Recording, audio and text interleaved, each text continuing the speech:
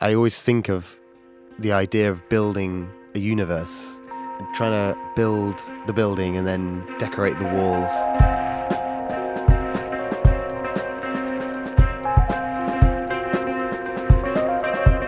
As a composer, I'm holding the hand of the person that is in that room.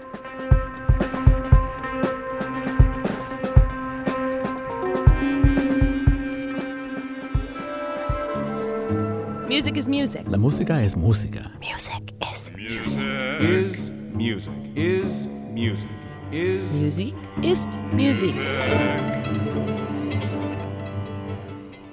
You're listening to Music is Music from APM's Performance Today. I'm Elizabeth Iverson, sitting in for Mark Sanchez. I'll let my guest today introduce himself.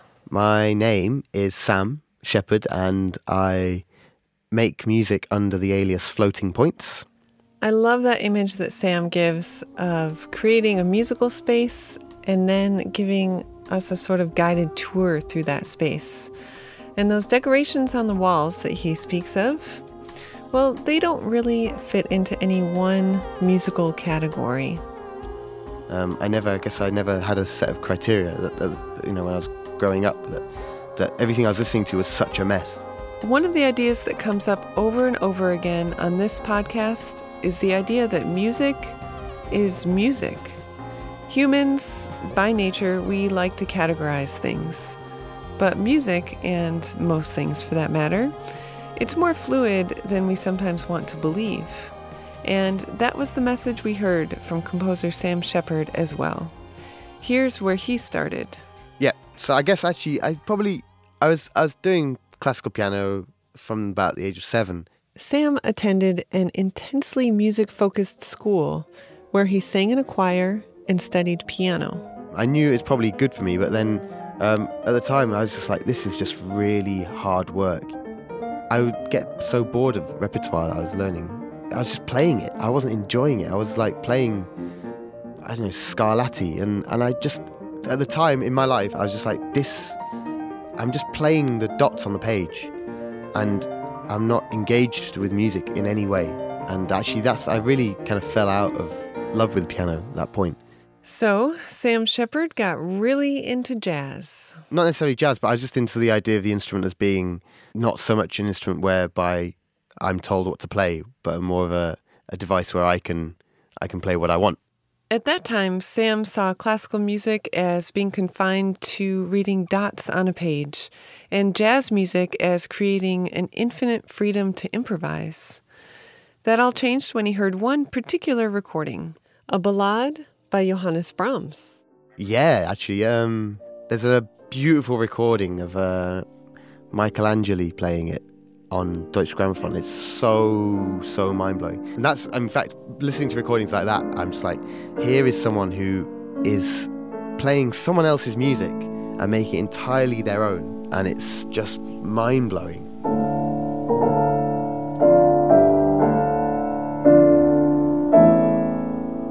And if you're curious about that mind-blowing performance, I've put that up on the Performance Today page at yourclassical.org. You know, for me, it's like one of the most beautiful things to see in art when someone else is playing someone's music and really embodying it and making it their own, which is something that in jazz you do from the very beginning.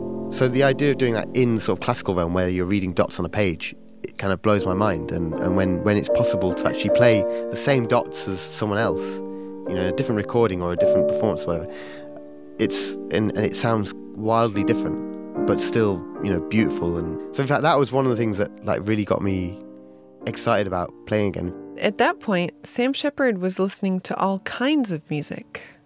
I wasn't just then buying jazz, I was buying classical records, I was buying soul records, I started buying techno records, and was never searching for the differences in them, was always just sort of, you know, interested by the similarities, I guess.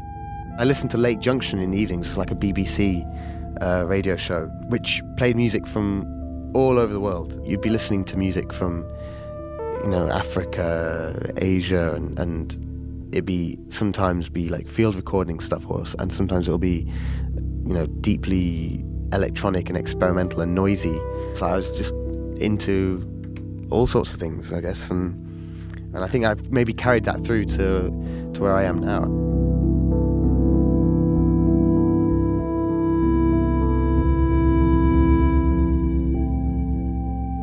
At this point, maybe I was so deeply interested in so much different music that I felt somehow like a little bit restricted by the idea of being, institutionalized again. And I don't know, I just wanted to like kind of like be free from that and direct my own listening and writing. So when he went to college, Sam Shepard studied neuroscience. And that was that took me for like 5 years or something. And, it was purely out of interest, and I was just purely interested in it. It ran side by side with the music I was writing, and I was, just making music at home in the evenings.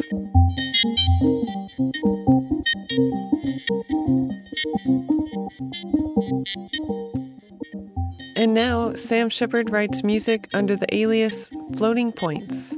His newest album, titled Alania, is what you'd expect from someone who's always rejected the idea of neat, tidy musical categories. When I listen to this album, I hear bits of jazz, classical, electronic, influences from around the world. It's truly a blend of styles and genres. I always think about it architecturally. Like I always think of the idea of building a universe, trying to build the building and then decorate the walls. And this is the space that the listener exists within. I mean, I'd like to imagine that as a composer, I'm holding the hand of the person that is in that room. The Floating Points album, titled Alania, ends with a piece called Peroration 6. The song builds, and then... Yeah, I kind of feel of it, it's more of a black hole. It's kind of, it gets everything's like destroyed at the very end of the record. It feels more aggressive than any music that I've ever made before. I don't know about you, but that description really makes me want to hear this piece. So here it is. This is called Peroration 6 from Floating Points' 2016 release.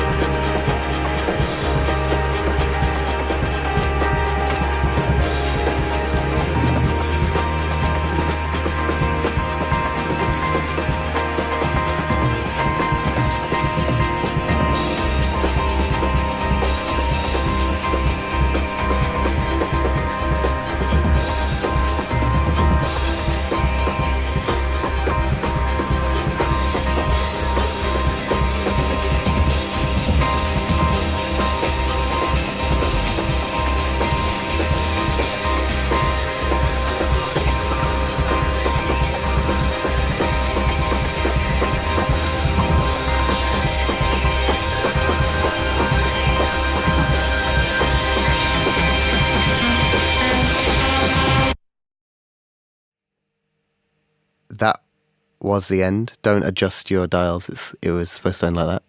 That was the end of Peroration 6, the last track of my album, Elenia. And you've just fallen into the black hole.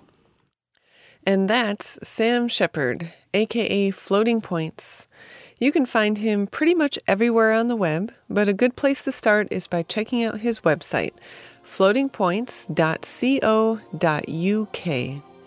Sam also has a YouTube channel with some mesmerizing visualizations to go along with all of his pieces from that album, Elenia, including the piece that we just heard. I've posted that video along with a link to the Floating Points website on the Performance Today page at yourclassical.org. If you have any questions or comments, you can find us there or tweet us. We are Performance Today.